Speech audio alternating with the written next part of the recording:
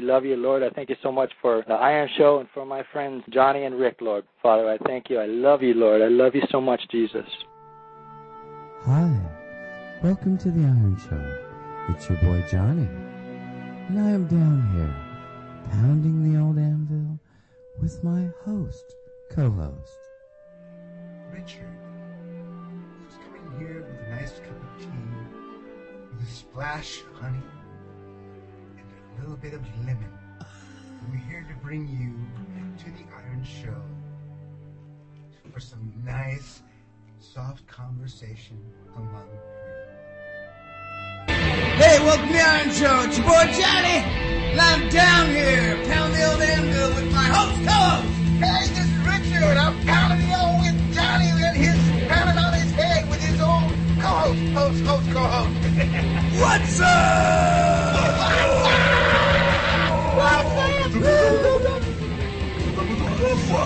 I would like to welcome everybody to the 16th official Iron Show. Number 16. D6. 16. What's up? Now, Rick, my co-host, I know you got a couple shout-outs. I know you got a shout-out, one or two. Shout it out, Rick, shout it out! Names, let's see. At the moment, I'll say what's up to Robert and Stefan and Mike, Carr, and let's say all the people out there in Dr. Future Man. Hey, Doc. PID Radio Man. And everybody that's coming new to our show, and everybody out there in the missionary field that are listening to us, like in India, let's say to Tadapudi, we want to say hello and a big what's up? What's up? What's All those that are right now. What's I up? want to say hello. Congratulations to my buddy Jerry Hot Rod Demink. He had a daughter today that was born at just a little while ago. And she was just born. And hold on. Jerry Hot Rod Demink and Stephanie Demink had a baby, and her name is Anna Estelle Demink, born 6/21/2010 at 7:40 p.m. 7 pounds, 3 ounces, 18.5 inches long. She's beautiful. So I haven't seen her yet, but that's what he said to me, and she was just born. I want to big what's up to them both, and congratulations, and I love them. Hey, I want to give a what's up to, of course, my hero, Dr. Future. Tom Bionic, Fizzy Boy. Love you, Fizzy. Love you, Doc. And Derek and Sharon Gilbert, PID Radio. Chris White. Hey, Chris, man, you rock. And give a shout out to my friend Jeff at the NashvilleChristian.com. Jeff, he's the owner of NashvilleChristian.com. And me and Rick are members there, and I would like to encourage all you wonderful people to go to NashvilleChristian.com, tell them you know Rick and Johnny, sign up, let's get in there, let's mix it up. What's up? What's up? What's up?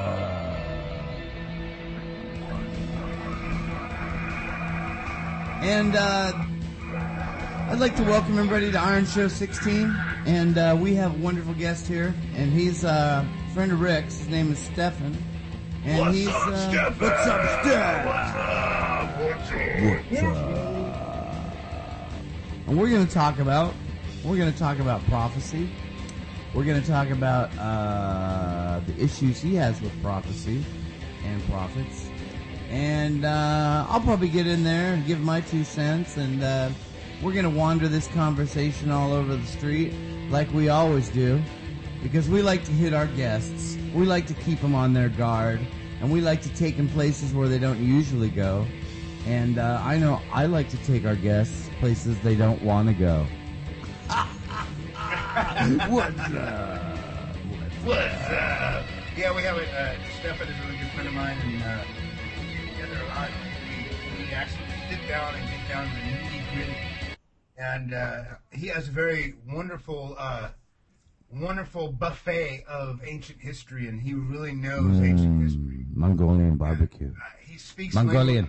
different languages and stuff like that. So, Stefan, show us what do you think of prophecy? You were talking about a buffet, and I just thought of Mongolian barbecue. Hey, you know Mongolian! what? Mongolian! Dude, I love Mongolian barbecue. Mongolian! Gosh, Mongolian! Mongolian! Mongolian! Mongolian! I like all the wonderful... I don't like Mongolian technocrats! Technocracy! Technocracy.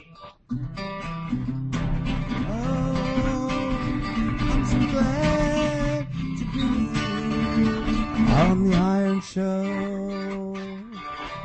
We're so glad to have you here, and we love you, dear listeners.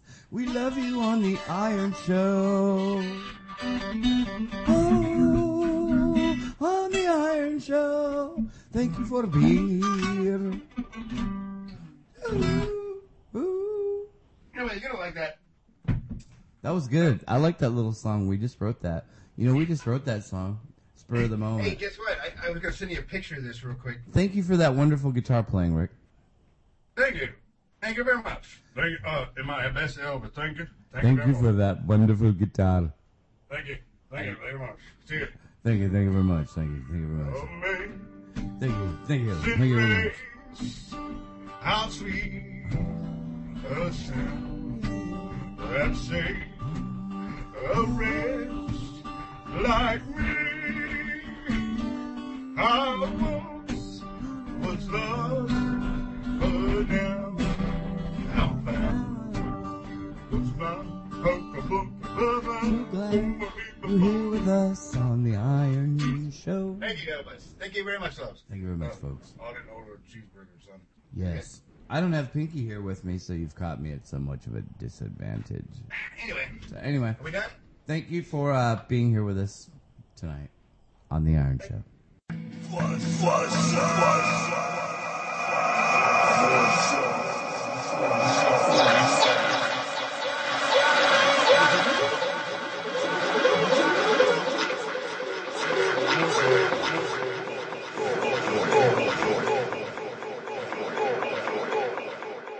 Daniel, Ezra, Nehemiah. There's a few. There's a very few. And as a matter of fact, in the Bible, there's more people who are prophets than there are people who get prophecy right. Yeah. And it's really disturbing, especially when you look at John the Baptist when he was in jail. He goes over and he sends his disciples to Jesus and says, "Are you the one? Or do we have to wait for another one?" Now, wait a second. John the Baptist was the guy that said, "Behold the Lamb of God who takes away the sins of the world." Now he's in jail, and he's alone and despondent, and I understand that. Now he's questioning whether this is the Christ or not. So, if you want to look at it this way, even if you were the one to hail the Christ the first, John the Baptist, you have your doubts, you get things wrong. So, I think that people who get prophecy right are more rare than people who actually prophesy. Because think about it, all of the people who've actually got it right in the Bible, I know this is circular logic, but they actually have books of the Bible named after them, except for John the Baptist. And of course, a couple of people who were at the temple when Jesus was being brought in to be dedicated, right?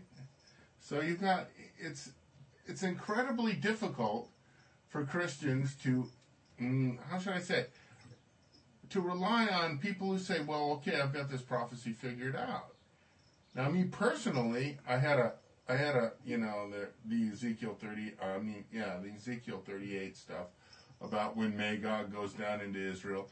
And ever since I was a kid, well, not since I was a kid, but yeah, pretty much, I figured, well, Israel's got one friend in the Muslim world, one real friend, and that's Turkey. So I've been waiting for Turkey to go rotten on them, all right, which they just recently have. And now I'm kind of caught between, well, I'll be wrong again on this one, and here it comes. So I just wanted to, kitty cat, I just wanted to ask your opinion. What do you think's going on with prophecy? And the number of books that you guys have covered, and the number of people that you guys have covered, if it's more rare for people to get prophecy right than for people to prophesy from the Lord, doesn't that mean that the interpretation of the prophecy would also be given to you by grace from the Holy Spirit and be even more rare than somebody who, it's prophecy is something that we see in the rearview mirror when it happens. It's not something that Jesus said, look, when the sky is red in the morning, you say, oh, it's going to be the weather's going to be bad. But when the sky is red now, oh, it's going to be a wonderful day tomorrow. And he says, you know how to read the signs of the weather, but you don't know how to read the signs of the times. Now, I think the problem is that we don't understand the spiritual world. Jesus said, if I tell you about earthly things and you don't understand, how can I tell you about spiritual things? And that's the biggest factor, I think, in getting prophecy wrong. But as far as prophets go, all the prophets in the Bible, the actual prophets, were never wrong. No. But the people interpreting them were. Yes. Peter even says that even with Paul, who wasn't a prophet, but he was an apostle, they say the unstable and the, basically, I'll use my own words, the ideologists twist to their own destruction. So. Oh, yeah. You're leaning on your own understanding. That's exactly it. It's, that's what the Bible completely says. It's like, the Bible speaks, it's God speaking to you. It's God already spoke it. It stays. It does not change. And some people just take this and that, and they kind of, whoa, they don't really. Here's a verse, like I say, a puzzling verse. Any verse in there that will puzzle you. Like, let's understand the mysteries, or like what I was thinking about affliction. Why is God?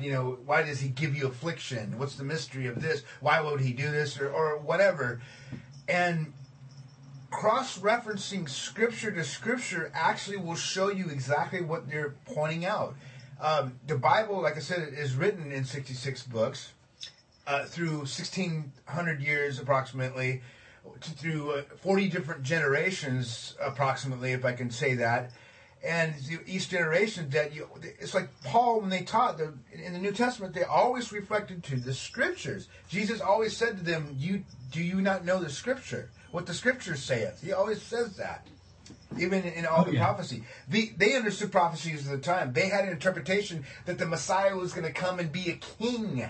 And he's going to be this earthly king like King David. And they had this wrong impression from the prophecy. Read Isaiah. How can you misunderstand Isaiah? They understood correctly. They didn't understand that there were two comings. They didn't. They didn't understood absolutely correctly. Christ will return as a king. But they did not understand the suffering Christ came first. Yeah. They did not see it as two visitations. They saw it as, I don't know how they saw it, but how they get a pierced Christ who was cut off from the land of the living and has nothing left, who the shepherd who is struck and his followers scatter, and then they get the triumphant king who brings on the age of righteousness and submits everything under his feet. And then he in turn submits it to God. How are you you can't pick that out of Old Testament scripture. Okay, I've got to jump in there and gently put in a corrective. Yes, you can pull that out of Old Testament scripture. It's very difficult, and I'm sure that only the most learned of men at the time would have been able to do such a thing. But I would like to reference Future Quake 64. With Dr. Future and Peter Goodgame, New Revealings of the Antichrist, the Identity of the Antichrist, and that is, go to futurequake.com, and you want to go scroll down to March of 2007, and you're looking for Future Quake, the Revealings of the Identity of the Antichrist, and Peter Goodgame does a real good job of pointing out there in the second half of Future Quake 64 of how you can pull that out of Old Testament scripture. So I need to put in a corrective there, and we'll continue. And you could try. You get weird anomalies like the three wise men. They didn't even have Jewish scripture. They had Zoroastrian scripture And that said that the Jesus would be born in Bethlehem or the King of the Jews. So, you know, you're hitting this horrible thing where, okay, our ability to interpret prophecy is completely, absolutely constricted by what the Holy Spirit decides to show us. And if he shows us exactly what it is, yeah. But if we're going to go in there, I salute the brothers that do the research and go through the time and the energy to write these books. I really do. But unless the Lord builds the house, the understanding will fall. I've seen my understanding fall so many times. It's like you've got to rely on God because the Spirit of Jesus is the Spirit of prophecy. But I think it's okay to speculate as long as you know, and as long as you say that, in my opinion, this is the way I see it. I could be wrong, but yeah, exactly.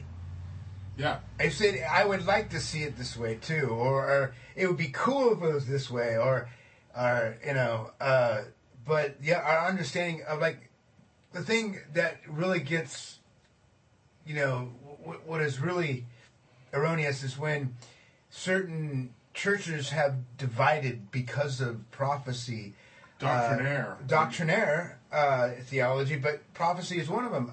There's churches out there that hold to, for instance, a pre-trib. You know, I picked that one because that's the most popular one.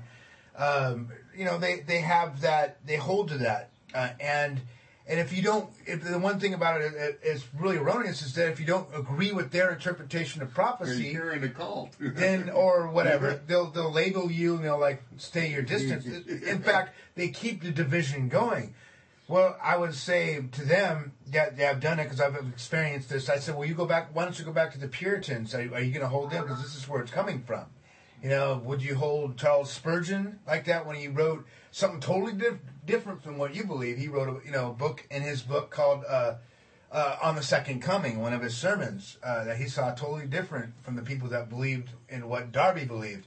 If you when you do your history, you know, look up in the 1800s, like 1830 to be exact, is when Edward Irving started making that theory popular.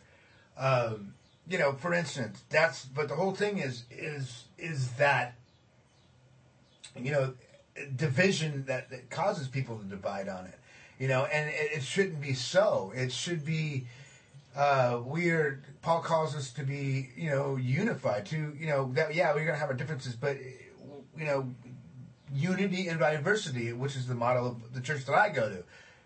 Bring it to the table. Let's iron these things out. Like the Iron Show.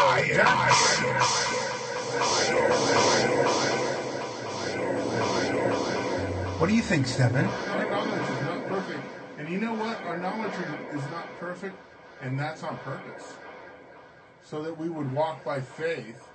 Amen. You know, we would walk not by knowledge. It puffs up. And like I was telling Richard, you know, I've been in the Lord a long time, and I thought I've known stuff. And I've been puffed up like a kernel of popcorn so many times.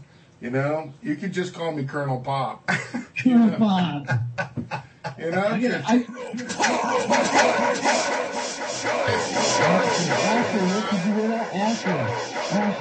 Asherim. Bonnie Cox. It's kind of related to Asher. Maybe it's... No, Asher's a part of the 12 tribes of Israel. I know, but he's also a bad guy. He's Assyria. I think. That's pretty good game. Oh, yeah, there's another guy that got Peter Goodgame said that. Cindy shouted. He was also an Assyrian. Assyrians were possibly one of the cruelest groups of people ever in history. People would commit suicide in villages instead of being taken by those guys. That's So when they mention in letters to their mothers how many people that they skinned alive and hung from the wall, you know that this is a very, very bad group of people, and they kind of make the Nazis look like Mormon missionaries. Okay, you know. Yeah, they used to skin people alive. And they were alive. I mean, they used to cut them down to the bone. Yeah, they'd skin them and they'd hang them upside down on the walls. They hang them upside down so all the blood would rush to their heads and they'd stay alive longer. Yeah. Yeah, that was impaling. They did the impaling. Like Vlad, Count Dracula. Vlad. Yeah. Very much like that. That's where they got the idea from. Yeah, right here we switched gears in the conversation, and he's kind of a fan of the pre-flood era, the pre-flood technology, the Antediluvians. So we started talking about the before the flood and the Antediluvians, and perhaps their technology. We speculated a bit on their technology. So here the conversation continues pre-flood. So, yeah, Ashurbanipal, he built this enormous city, and I can't remember the name of it. After he finished it, 2 years later, it was deserted. It was absolutely deserted, and nothing came of it. The newest, most modern city of its age, boom, gone. Now, what happened to the books? We don't know. But shortly after his proclamation that he had the books, nobody really messed with him for quite a while. Because, well, if you've got the books from before the flood, that gives you a tremendous advantage in the what would you call it, in the struggle between superpowers. Yeah. Well, at the time, Babylon and Egypt were struggling back and forth. Israel was a side player, and Ashurbanipal of the Assyrians said, okay, I've suddenly got all the gimmicks that the people before the flood had. At that point, you leave the man alone. Well, let's talk about some of these gimmicks, and even speculate and stuff like that. Because me and Rick, we think that maybe there was iPods and Chevys before the flood. No. I pretty much say no. There were not iPods and Chevys, but it does say in the book of Ecclesiastes, there is nothing new.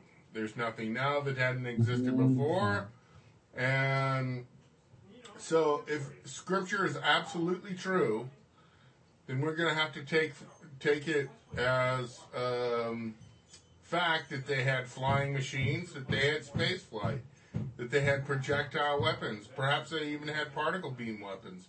Everything we have now, we cannot consider new, except that we rediscovered it. It's sort of like the story of the wheelbarrow. So they did have iPods and Chevys. Possibly some form of artificial intelligence and some form of... I know the Hindus say they had vipanas, which, as they describe those, they're very much like airplanes. And they had a power source that emanated from, certain locations. That's how they drew their power. Yeah, they also said that the vipanas also used mercury as one of the elements of that they were powered with. There's in the Gitas. Oh, I'm sorry, not the Gitas. Yeah, the Nazis were experimenting with mercury in their Nazi bell. Their experiments with time travel, with time-space alteration, time-space manipulation. You remember the Nazi bell? I don't know about that. I know, I was stationed in Germany. Yeah. And I know that I was stationed in a place called Baumholder back in the late 1980s, and I know that there were certain areas where they sealed them off because the Nazis had booby-trapped these underground bunkers so effectively that even with modern technology, you couldn't go down there and find what they had. So they're absolutely... Some people think they found those books. Some people think that. The pre-flood books.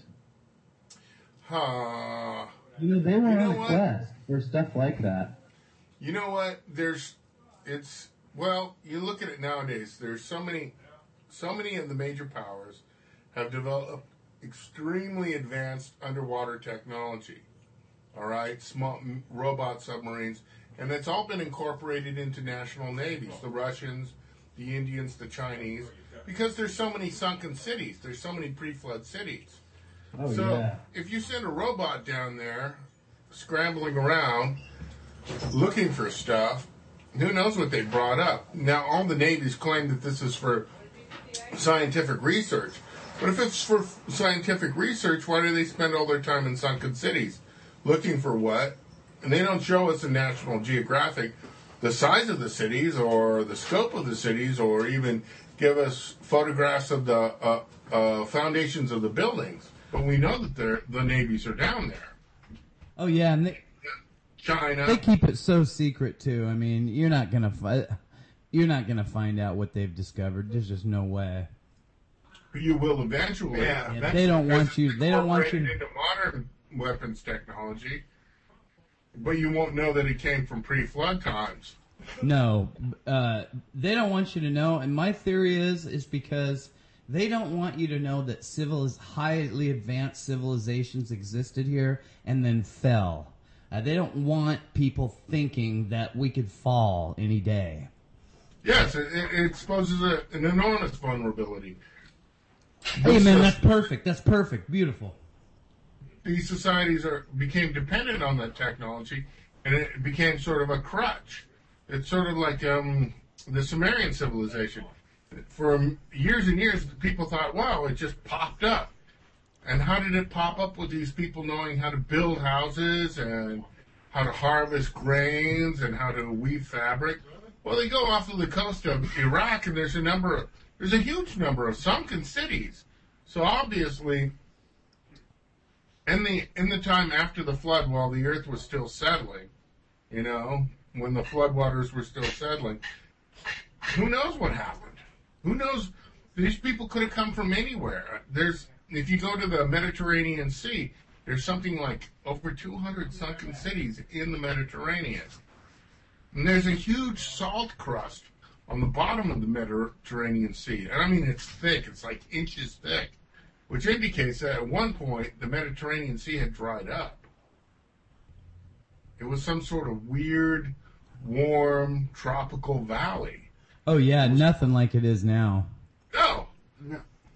The earth that we have it now, if you go from scripture, well, not just Christian scripture, but if you go into the Vedas, if you go into the tales from the folklore of other peoples, groups, and ethnic associations, you find out people lived longer. It was a different world. Yeah, I believe in the antediluvian canopy. We had a shell of water and frozen water and carbon dioxide around the earth, and it just protected everybody from all kinds of radiation, and also the oxygen content before the flood was like 60%, and that's like a hyperbaric chamber. Oh yeah, and you could live a long time in those situations, in that situation, and it was so good for you. When somebody has flesh-eating bacteria and they've neutralized the bacteria, where do they put the person to heal? I don't know where. In a hyperbaric chamber. Oh right, they yeah. Turn the oxygen level up to about 60%, somewhere around there, low 40s to high 50s. Do they come out doing the moonwalk like Michael Jackson? No, but he had to go. The reason it's speculated now. Okay, we're speculating about Michael Jackson now, which is as far. Right on. This is the Iron Show. All right. Yeah, thanks, Johnny. But the guy had his face worked over so many times, he had to heal, and the best place to heal, like we're saying after flesh-eating bacteria or giant ulcerations or something like that, is a hyperbaric chamber. The oxygen aids in the healing, and the sores close up. I want to live in a hyperbaric chamber. Oh, I would too, actually. They do that. Don't they do that also to divers? Maybe we could sell them on the Iron Show website. We could start building them and selling them. Are you pushing 50? Yeah, 47. Regain that youthful spring in your step. Iron Show, hyperbaric chambers. Turn that oxygen up to 50% and feel all the old wounds heal. It might. I don't know. We could sell them for about $4,000 each, and if you could build them for less than that, you might make a little money. But so I'm pretty much. I agree with you. The earth as we live now, we're stunted, we're stupid, and we're short-lived as compared to the people before the flood. Yeah, we don't have a bunch of oxygen. We don't have an antediluvian canopy protecting us from, all the bad things in space. And plus, we've grown up since childhood in this oxygen-poor environment. Think what it's done to our brain development. Oh yeah, anybody knows, who's done any medical classes, that as soon as your brain starts losing oxygen, man, you just go retarded. You're brain damage. Yes, exactly. And imagine an entire race of people who are thoroughly inbred, as we are, because only 8 people got off of that ark, and they were all related. That's a good point. Inbred and in a low oxygen environment compared to what their species was designed to live in. So we're not only stunted, we're stupid, and we're inbred. I'm retarded. We are. I know I am. Try reading some of the stuff that Aristotle wrote. Oh, yeah. This is just 2,000 years ago. I'm struggling with Augustine. I can barely keep up with that guy. Exactly. Now, this is the clear-thinking mind of people who, in pre-industrial societies, okay, we're not much, I don't know what the oxygen content was back then, but you got to figure that there's been some effect of the Industrial Revolution, plus all the volcanoes. The volcanoes themselves throw off more carbon dioxide and other sorts of gases that would crowd the oxygen level down until. Oh yeah, you can't blame your Chevy for that. I'm just totally against that. No. You can't really blame. I mean, you could. I would say in theory, so people don't take it or But anyway, that it happens in microclimates, and environments. Like pollution does exist, like San Diego Bay is polluted because people dump their stuff in there. But the sea acts like a filter. Yes. And it does, because the salt's there. There's a reason for salt, and it does filter stuff out. But it doesn't do it all out. And right now, what's going on with the environment of the oil spill?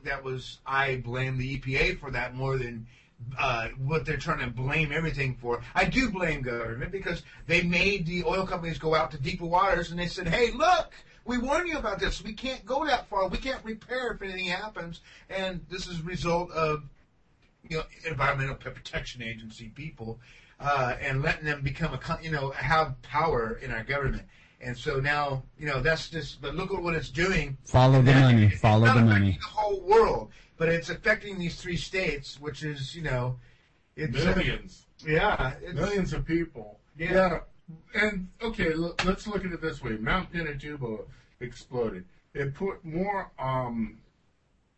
nitrates, carbons, and what they call greenhouse gases into the atmosphere in the past 200 years of industrial civilization. All of that put together doesn't make one medium-sized volcanic eruption.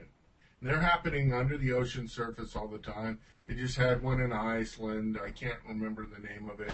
It's some sort of I can't remember the name of it. But so we're in a degraded environment, and we are pretty much the dwarfish, retarded children of a greater, higher civilization. And I think that itself is enough to keep for the government to want to keep a lid on it. If you want to say, okay, look, here's a picture of you, and here's a picture of your ancestor. It's the complete inverse of evolution. You have these Devo. Yeah.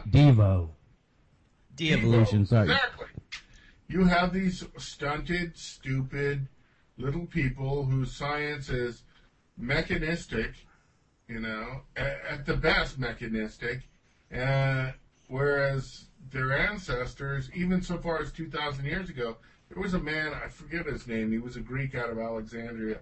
He measured the distance to the nearest star using 3 pieces of string, 2 sticks, and 4 rocks, and he got it wrong by about 14 miles. Oh, okay? Wow. That's cool. That's just within the history of Western civilization. Now, yeah, but you know what? I don't think the stars are that far away. I think they don't understand space. Myself, I think they don't understand space-time. He stretches out the void as a blanket. In other words, he stretched it out. All right? Now, whether it's completely taut at this point or not, they say space is expanding, which means that it's continually being stretched out.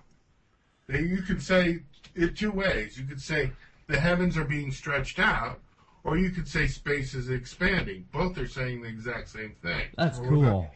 It's shrinking. Some say it's decaying. I So- love that. The Entropy, the idea law is of that it will entropy. get to a point where it snaps back. Yeah. But that hasn't happened yet. It's still. Well, God says He holds it between His forefinger and His thumb. It's like a pinch. He holds it between, like, here's you. And that's our omniverse. That's everything that we can possibly conceive of. Yeah, and these scientists, these big brain scientists, these physicists laugh at Christians, who believe in the God of Israel and Jesus Christ and that He's the Son of God and that He created the universe. But at the same time, they will tell you nobody understands quantum physics. I mean, and yet these people want. If there is information out there that, like I say, for instance, man does this, right now in American education, and they're probably doing it around the world. But is that they're forbidding them to even know American history, and putting disclaimers on the Constitution, or they're not teaching kids anything. And it's like, since we don't know about these things that are underneath the sea, these civilizations, all these things that it should be for all of us to know, right? That they don't, if these things are true, right, which more likely they are, because there was civilizations before, there was, we know, and they think that man lived 10,000 years or whatever, that why wouldn't you want us to know this information is because of their ideology. It comes all the way back to that. If it doesn't fit in their ideology, they don't, the powers that be do not want anybody to know it. But God is interfering constantly, and that's why they're trying to shut you and me down, Johnny, and shut Dr. Future and all these people.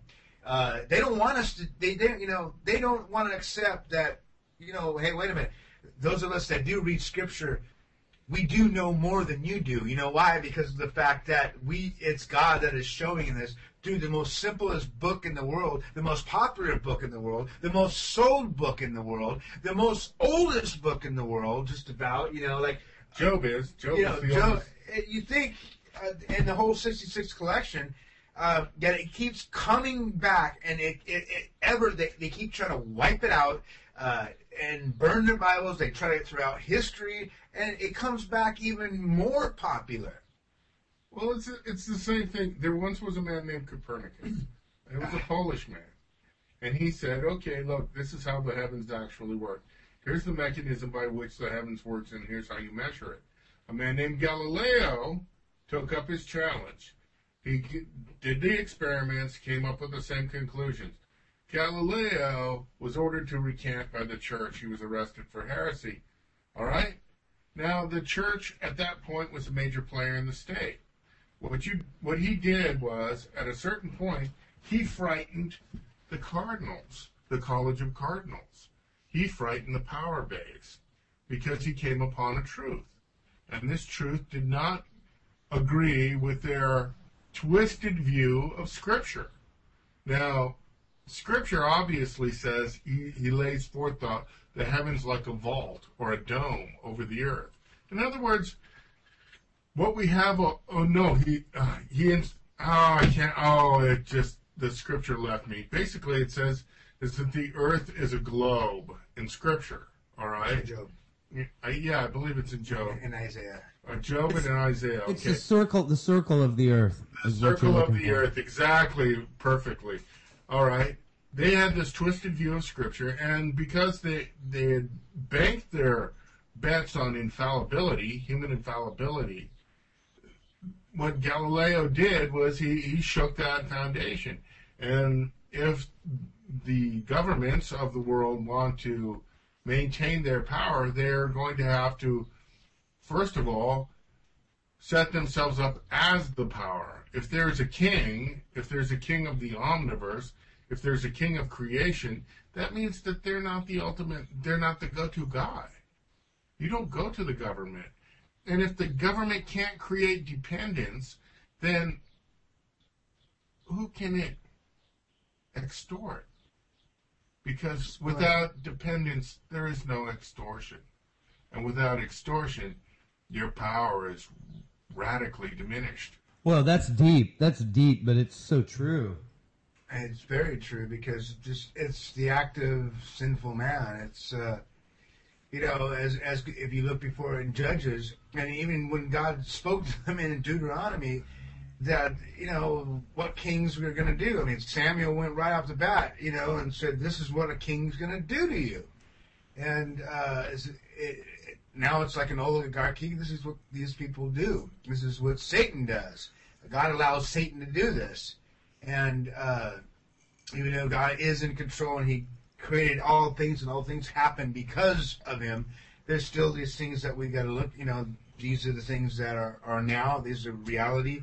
This is what groups want to do. This is what all over the world, not just in America. I mean, America is the most place that they're trying to attack, especially infiltrating Washington right now because of these things. They don't want the public to know. That's why you see the media, except for one, I'll give props for Fox, that they are doing at least 80% of what a news media should be doing. Normal journalism. Normal journalism. Well, I give them 80% because that's what I give them. They're not they're not consistent. I mean, because I look at nobody is. No. It is, but at least Rupert Murdoch is trying. I mean, at least he's But anyway, besides that fact, that you see why people want to forbid information. They want to control it. They want to twist it, like we saw happen in Israel, that there is an embargo there, so they don't smuggle in weapons. Gaza doesn't need humanitarian aid as like everybody thinks, because I have a website that I'm going to put on the Iron Show to show you, does Gaza really look like it? And it's a resort there that's really beautiful.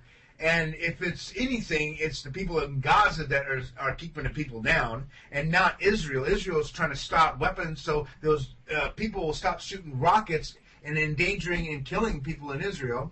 And then you show you the tape, but they misinformation. They're coming out against Israel. They're condemning Israel. But Israel's doing its job and protecting its waters. Look, you can't go here, and you can't bring your bombs. We got to check everything that comes in here. We do that in America, on our borders, basically. We used to. We do anything that comes in, we got to check for terrorism, And so you think, but the whole thing is the misinformation, is what they're deliberately trying to stop, giving us information. And at this point, what we're talking about, again, the things underneath the sea, all these things, what the Roman Catholic Church did to Galileo. Oh, what about the telescope? Luther just said, hey, God help me. I will not recant. God so help me, and that's, Dude, what about the giant telescope that the Catholic Church built aimed at Planet X? Come on. You ever heard Father Martin talk about that? What? Oh, yeah. They built this huge observatory. The Catholic Church did. Roman Catholic Church. Oh, yeah. To look for something, and it always is a huge mystery. And this thing is set up to look for things really deep, and it's pointed at where people think Planet X is. And Malachi Martin was the only one who commented on it, and it just blew me away. Because, see, he was on the inside. He knew exactly what they were doing. And he hinted at a Planet X type of... Are you talking Malachi Martin, the Exorcist? Oh, yeah. Oh, God, I love Father Martin so much. God rest his soul. Okay, first of all, that is a ministry that will shorten your life. Oh, yeah. Yeah, they say 15 years once you start in earnest. Yeah, if you get into the deliverance ministry, that is the most disgusting janitorial Christian ministry there is. I guarantee you. That's what Father Martin always said. He wanted to drive that point home. He goes, "This is the most unnatural, insalubrious type of thing," and I missed my senior prom to go to a deliverance meeting. Cool. And tell you what, my family fell apart. No, unless you're called by God deliberately to go into something like that, you'd best stay way shy of it. Oh, Father Martin used to say that a lot. Let me say I agree with the guy. I don't know about the telescopes, but tell me something.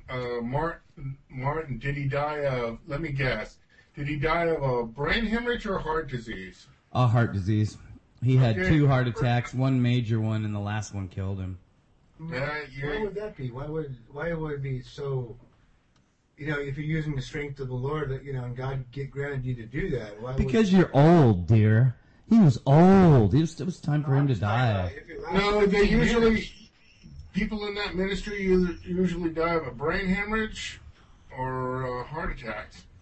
Yeah, you're going to die. God will protect you, but you're going to die once you get into your 70s, 80s. Jesus I understand. But I just never heard that before. I started out, I got saved and I started out in one of those ministries way back in the 70s, and it was tough and it was ugly. It was my first Christian experience. Father Martin said that every exorcist that he did, he lost a part of himself that went to heaven and waited for him. And he tried to describe it to several different interviews, but he could never really describe it. He just said a piece of you is missing every time it's one more piece of you is missing. Which would be a good thing. Yeah, it's. I'll tell you what. It is no longer I that sin, but sin that dwells within me. Amen. It's taking pieces of you anyway. And it's. What? That's what aging process is all about. Except, I guess, if you get into that ministry, it means your life speeds up. Your death speeds up, like your time. Or it's sort of like God's appointed time. He goes, "Well, I'm going to take you on this day anyway." Remember back in the. It's a dangerous job. That's all there is to it. Remember back in the 80s when everybody was jogging? Yeah. In the 70s, too. The people that jogged the most died the earliest. Yeah. Yeah, because when you jog, when you bounce up and down, it tears and stretches all the hammocks that are holding your guts up. Yeah. Okay. Now the Christian walk is a walk. What this ministry is jogging all the time. It's a run. Yeah. You're running the race. You're fighting the fight. And I don't want to see these mixed martial artist guys in 20 years because they're going to be wrecks. They're going to be wrecks. When you run the race and fight the fight. Thank you. You get battered. Yeah. That's exactly Well, it's right. kind of fair. It is kind of good that Paul says some will be. Some will be. Some will be. Casting out demons. Some will be, do all speak in tongues? No. Do all prophesy? No. Do all have gifts of organization? No. No. Now, Peter Goodgame would argue with you on Iron Show 7. He really thought, and even Rick looked up a Bible verse and tried to back him up, which is interesting. He really thought that you could have any of those gifts. Just it would depend on what you were needed for. Well, you could have all of them if you really. Yeah, God can. I also believe, it should be that if God wants me to use that gift right there and then, He's going to do it through me. Yeah, that's what I'm saying. Like in emergency situations. The pastor of my church prophesied. It was quiet. It was subtle. He prophesied. He said, "Look, here's what's going to happen. This is going to happen. This is going to happen, and this is going to happen." By Monday the next week, it had happened. It was very quiet. It was of the Holy Spirit. It wasn't theatrical. There was no theatricality there. But you look on television, or I don't know, I don't watch television anymore. But you used to watch and you'd see these guys that had these ministries, and they're power ministry of da-da-da-da-da, and then comes the worship hour, and then they do miracles by the bushel basket load in front of the cameras after they put on the makeup, and it happens all according to script. I think a lot of that is real, and God doesn't really care as long about their twisted theology, as long as they're stepping out and healing people in Jesus' name. Hold it. The danger is that if some of this is false. Remember, in the end times, and here we get back to prophecy. This is such a meandering conversation. It's cool though. In the end times, many false miracles will arise. Yeah. Okay. Well, did you ever wonder about that time when Jesus said He divided the sheep from the goats, and He said to the people on the right hand, and you can come enter into the kingdom, and to the other hand. They said, "But Lord, didn't we do miracles in your name? Didn't we cast out demons?"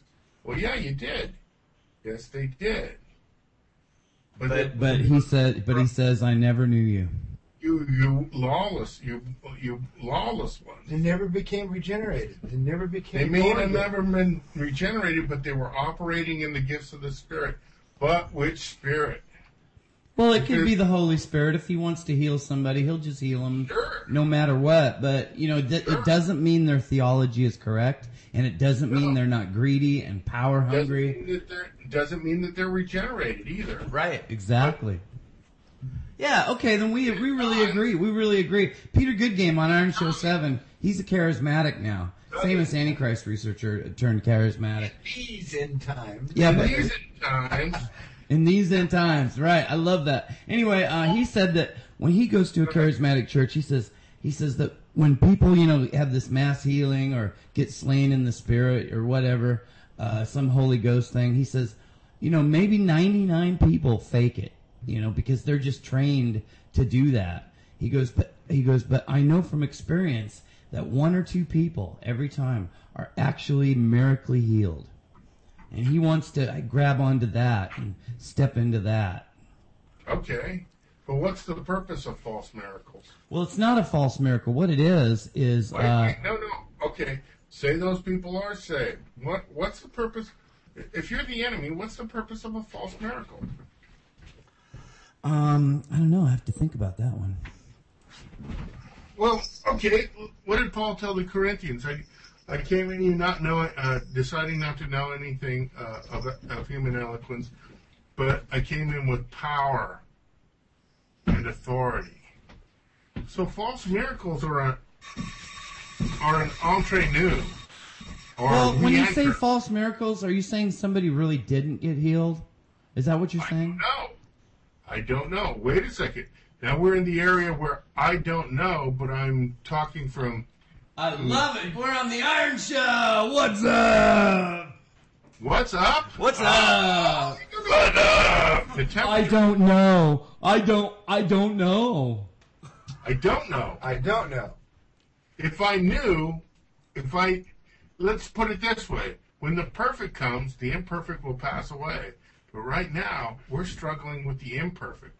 We see as though through a mirror, darkly. But read Mark 16. Read Mark 16. I mean, pull it up. Can you pull it up, Rick?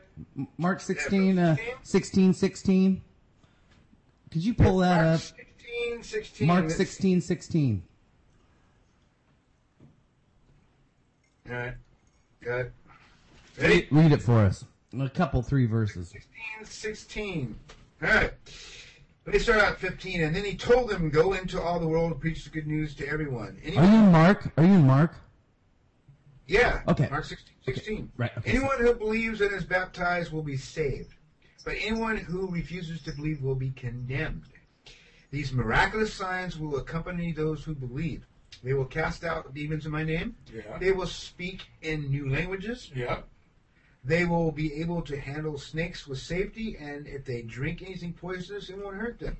They will be able to place their hands on the sick, and they will be healed. And they will be healed. That's what my King James says. They will be healed. And they have. They have been. They will. They have been, and they are being right now. All you have to do is go to Acts chapter 2, and you can find out. And then, you know. I really want to step into that. That's my kind of thing I've been thinking about constantly. Like Peter Goodgame. You know, Peter Goodgame, he's just a regular guy. He's a carpenter. But he goes around, you know, like 7-Eleven or something. Somebody's, you know, hurt, you know, he goes and heals them in Jesus' name. It doesn't always work. But he's had some miraculous stuff. I mean, I really kind of got a lust for that. I don't know if that's good. That's good. But not all the time the apostles tried it, it worked. Yeah. No. It was the boy who threw himself into fire and water. And the apostles tried to command the thing out. Wouldn't come out. Jesus said, okay, look. Here's how it works. And he goes, this one comes out by prayer and fasting. All right. Also, it comes out if you happen to be God incarnate and you tell him to get out of there. Which really helps. I just like everybody to know. I want everybody to know that I am not God incarnate. Yo. Neither am I the Messiah. I'm just a white boy. No. I'm just And a poor white boy. But there's times the apostles tried and it failed. Okay? Well, all right then. That's what I'm saying. It doesn't always happen. No.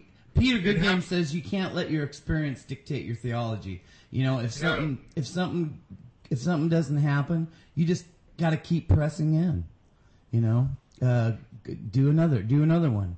See if you it heard works. the Holy Spirit tell you to do something and it didn't happen, you didn't hear the Holy Spirit. Amen. Amen. You got it wrong. Yeah. And we get it wrong There's all nothing the wrong time. with praying without, you must pray without ceasing. Period. You must, that's a good thing that Peter Goodgame is doing an example of that. He's going after it. Let me pray for you. He's, I'm not like that. I don't. Oh, I'm not that bold. I am not that bold. Sometimes I don't feel led. Sometimes I do. Or I will pray for them. I'll look at a person. I'll just pray for them.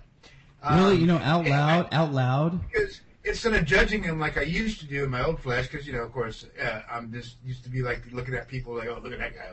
Wait a minute. Do you do it out loud? Do you do it out loud so they hear you? Sometimes I do it out loud. Sometimes Cool. I do it. Sometimes I go. I'll just say it. I see that person right there, Lord. It'll just come out of my mouth without even me thinking about it. It's just natural. Or if somebody needs prayer, and if I hear somebody needs prayer, if God puts me in earshot, and I hear a conversation where somebody says something, and I say, "You want me to pray for you?" It's being available constantly, being that waiter, waiting on the Lord. That's what it really means to wait on the Lord. That's cool. Not wait on I the never Lord, thought about that. Really? Is that what that means? Twiddle your thumbs and waiting on the Lord. Waiting on the Lord is look like waiting tables in a restaurant. Like waiting tables. It's ready to serve. It's like the Lord's going to use you, and when he goes through the examples of the gifts, and he goes through the examples of just what we read in Mark 16. That's what we should always be available for, because you got to remember he's speaking to everyone in general. Like I said, and Paul showed you the organization of it, and he says, "Look, well, some are going to be do this, some are going to do that." Like just another example is, so one will reap, one will sow, one will plant the seed, one will water, one will dig up around the roots. And we're all parts of the same body. An elbow can't say to the mouth, "I don't need you," and the mouth can't say to the elbow, "You don't chew broccoli, therefore you're useless." All right.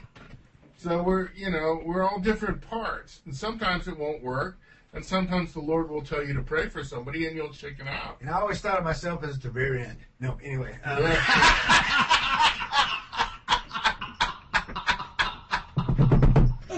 I'm just kidding. Oh, what's up? What's up? Hey, Johnny. Yo. Can I ask you a question? Yeah. What's up? All right.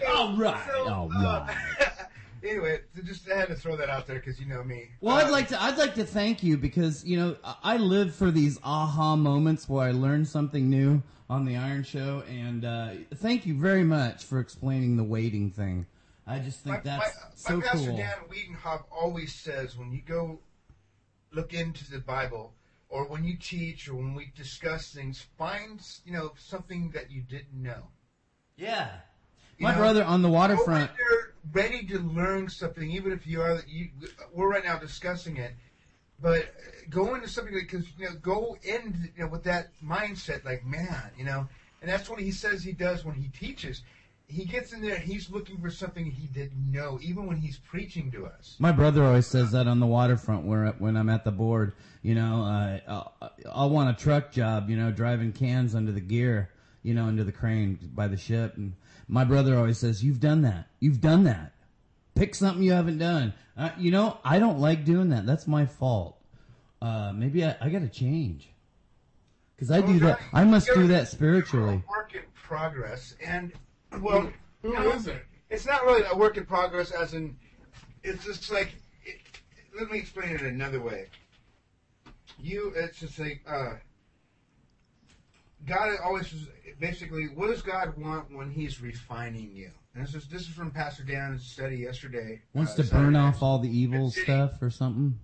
Yeah, he's looking for what he's doing to you constantly. To all of us, is wiping the dross away constantly, so he can see his reflection. Wow. Yes. And because we were created in the image. We're created in the image of God. right? Yeah, So it's he based wants to around see Proverbs that. 17, verse 3. That's cool. And he was saying, if you go through it, hopefully I'm going to get it up on the website as soon as I get it. I'm going to put it as soon as I learn. We go through it, Johnny. Ironshow.com. Ironshow.com. Automatically. Yeah, I'm learning how to use the FZ thing. But anyway, so what's clear? Rick is learning to be a webmaster. The way that dross and impurities to see his reflection in order to see himself, he must remove all the impurities. And he's constantly doing this.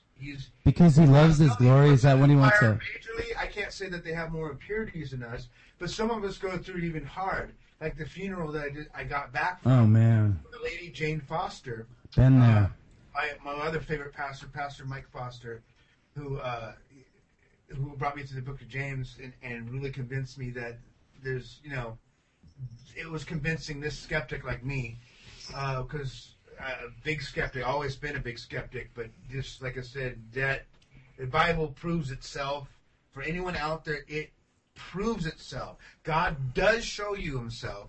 And like I said...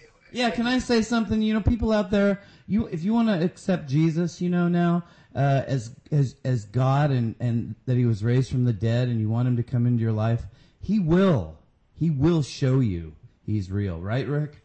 Yeah. He does that. I think people don't realize that he shows him to himself daily, on the waking in the morning, on the going to sleep at night, in the middle of the work week. You got to understand, God is right there every minute. This is why it says in Scripture that all men are without excuse, and this is in Romans chapter 1. Yeah, Louis, my mentor back in the 80s, he used to say, John, would you smoke a cigarette like that in front of Jesus? and I used to say, well, yeah, I am right now. Oh dear. But it's true, right? Yeah, it's true. It's true. Hey, there's a lot of things that we do in front of Jesus, and oh yeah. But the thing about the Lord is that he's constantly refining. I like what Pastor Dan said. Is just when it comes to it was really brilliant. When when our sins come to the surface, it is God who wipes that impurity away, and he does it constantly. And that's why we are consistent to go to him, and to repent and to ask for cleansing of these secret faults. And because they come to the surface all the time. I mean, I can't believe the things that come to surface in my flesh that I've never seen before, that I would never ever unheard of things. Are you talking about cocaine and Mexican girls? I can't believe the things I've never done, nor have I acted on, nor when I was in sin would I act on things. But also they come to the surface, and I'm like, what is that? And where is that coming from? Yeah, how did that become such a monster? How does that? Yeah, people blame How would I ever think something like that? People blame the devil. People blame the devil, but we're plenty evil without the devil. Oh, yeah, the devil's just part. As in John Piper Good say, we must make mortal combat with our flesh. Yeah, and he wouldn't say that if it wasn't a huge battle. I mean, he knows that it's terrible. You gotta ask Jesus constantly. Please help me, Jesus. Change me. Make me a better man. And please have mercy on me, Jesus. And he knows, and so he's basically lifting you up like that fine piece of gold, and he's polishing, and he's polishing, and he's polishing out the impurities to see his reflection. And I love that. That was like this hit me, and I went, no, that is... Dude, that hit me too. That's awesome. I got a tear. I got a tear in my left eye. I do. Well, it's the same old analogy about a silversmith. A silversmith takes silver, he puts it in the crucible, he heats it up.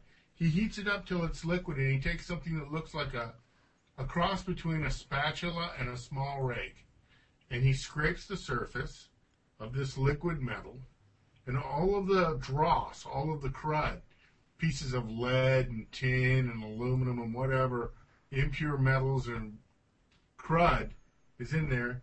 He scrapes that stuff off of the top of this liquid metal. then he lets the metal cool. And as he lets the metal cool, the remaining impurities rise to the surface. Okay? Because the little dance of molecules they do when the metal is liquid, it just sort of works into the surface. So he heats it up again to the melting point.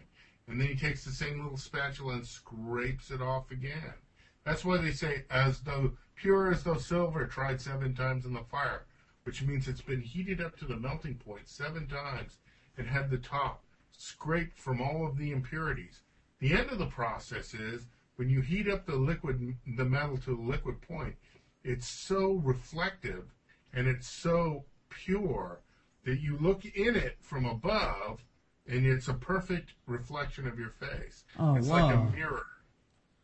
Yeah. And that's the Man, point that's where, a good analogy. You can't get much better than that. as silver tried 7 times in the fire, proved 7 times in the fire. You know what? I don't like being refined. It usually hurts. That's why it's called a meltdown.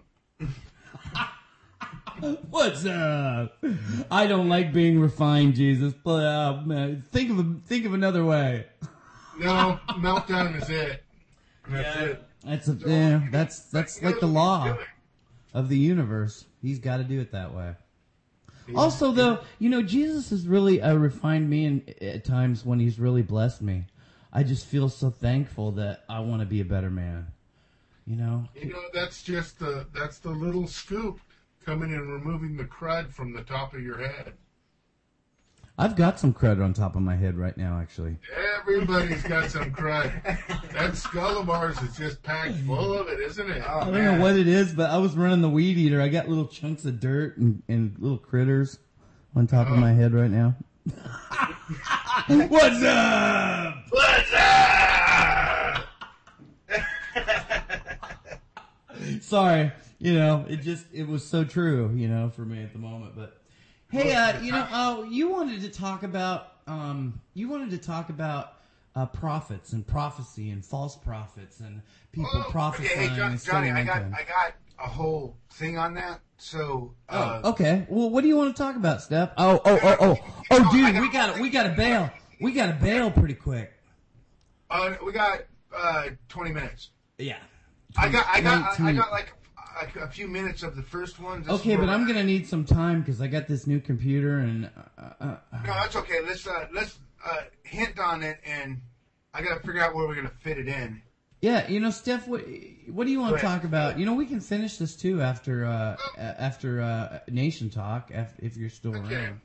All I basically wanted to say is, because we don't have perfect knowledge, the arguments that we have as Christians one with another are based on imperfect thought, imperfect knowledge, imperfect concept, and imperfect understanding.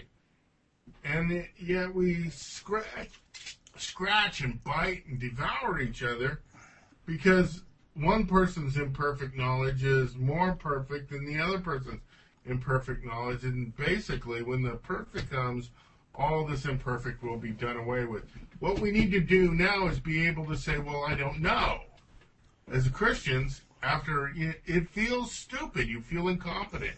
Especially me after 30 years of being a Christian. Yeah, we feel like we're going to lose credibility if we say that. But and the fact is that we should lose credibility. Yeah, we're not credible.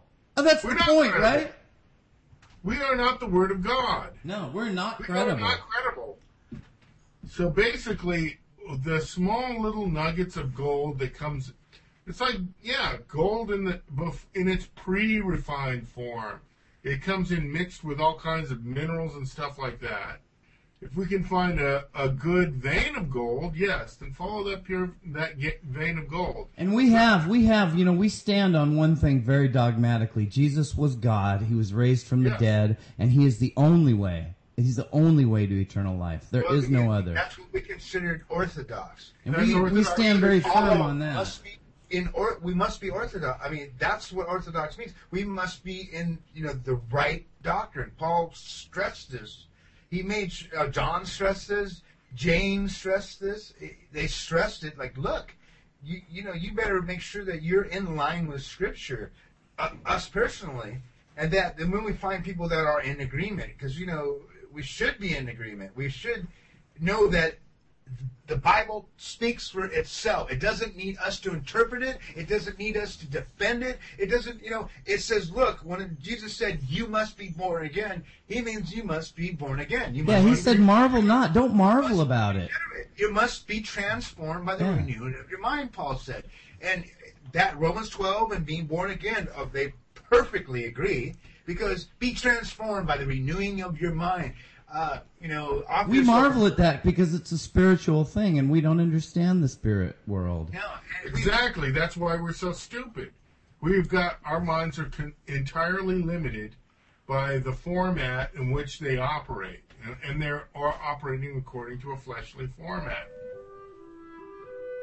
Thank you for supporting and listening to The Iron Show, with a splash of tea and honey, with a squeeze of lemon in your drink, and that you will take the information and sit it on your bedside table. As you hit your pillows and the feathers fly up if you have a feather bed, thank you for The Iron Show. And if you get those feathers between your lungs as you're hacking it out ferociously, you must think of The Iron Show. Even more and more. Just remember. With your head in the toilet bowl, you may think of The Iron Show. Yeah.